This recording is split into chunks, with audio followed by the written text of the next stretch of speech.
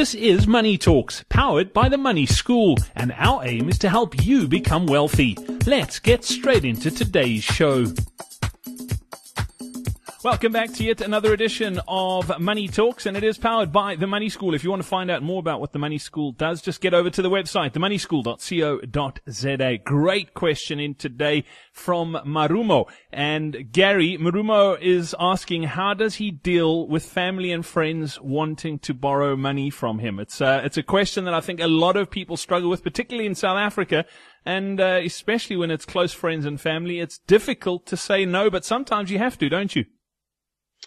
Well, actually, they're not really borrowing money, because borrowing money from you means that they intend paying you back. They're not borrowing because, I've been asked this question hundreds of times, and we have run thousands of workshops where I personally have had these discussions with audiences.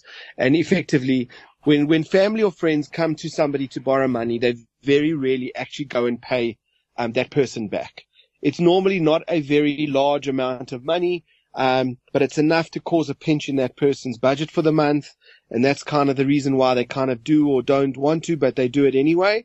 And people vary. There's a very, very low percentage of the time people will actually come back and just pay the person back, because somebody that's borrowing like that is already pretty strapped, and they kind of already have used up all their resources to for more credit, and they're kind of being declined. So they're going, the last resort is to go and borrow from a family member.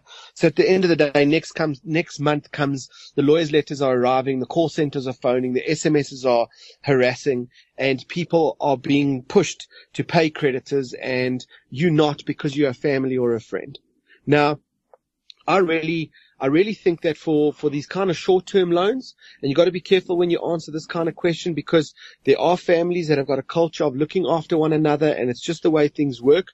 But I don't see that as the same type of borrowing, lending that happens on a very frequent basis from people, where guys arrive and want to take a loan. Now, from my perspective, generally speaking, the person who they are lending money from doesn't really have the money they think they do, because that person also is cash flow constrained with trying to just put their kids through school, paying for their overheads, or, paying for the new house they just purchased. And even if they do run their affairs very well, generally speaking, spending money is tight, especially if somebody's a good money manager and they've deployed their money into investments and things like that, instead of just leaving it in a bank account where they spend it.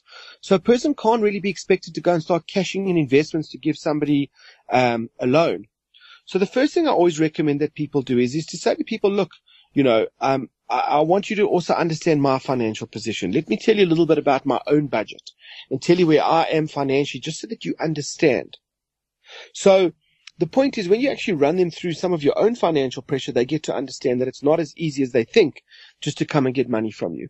The other thing that I would do really is that if it's not a large amount of money, or it actually might be like, let's just say a medium to like quite a fair amount of money. If you honestly don't think that this person's really going to pay you back, then don't ask them to. In other words, what I would do is I would take the opportunity to tell that person that you don't want to lend money. And the way that you do it, and let me just say that the biggest reason for this is that when you become your friend's lender or your family member's lender, you change the nature of your relationship with them. I don't care what you say, but when that person walks in the room in 2 years' time and they never really paid you back because it was only, 700-800 rand that they'd borrowed, it's not the end of the world, and you let them off, you forever and a day will know that person came to you and took your money. So when you say to them, what do you want for Christmas? And they're saying, well, nah, don't worry about it. What they really mean is, don't buy me anything until I've paid you back.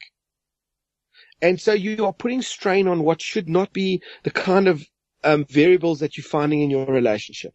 So if you have somebody that's coming to you for money, I personally would not want to become somebody's personal ATM, where they come and they know that there's access to money here and I can do this on an ongoing basis. So my experience has been is just say to a friend, look, I don't want to become your lender. I understand that you're under pressure. I would like to help you, but I really don't want to lend money to you, because I don't want to change the nature of our relationship. I want to remain friends with you. I do not want money coming between us. But on this instance only, I'm going to give you a gift. I'm going to give you this money. So you can take it. Hopefully it helps you, and hopefully it helps your situation. And I really think that you need to put a budget in place or make a plan so that you have a long-term solution to this cash flow problem that you're having right now. So I hope it helps you now, but here's my gift. In other words, if they're not going to pay you back anyway, you may as well just give them a gift and then do away with the fact that you are not a lender. And I think that would stop them from coming to you again.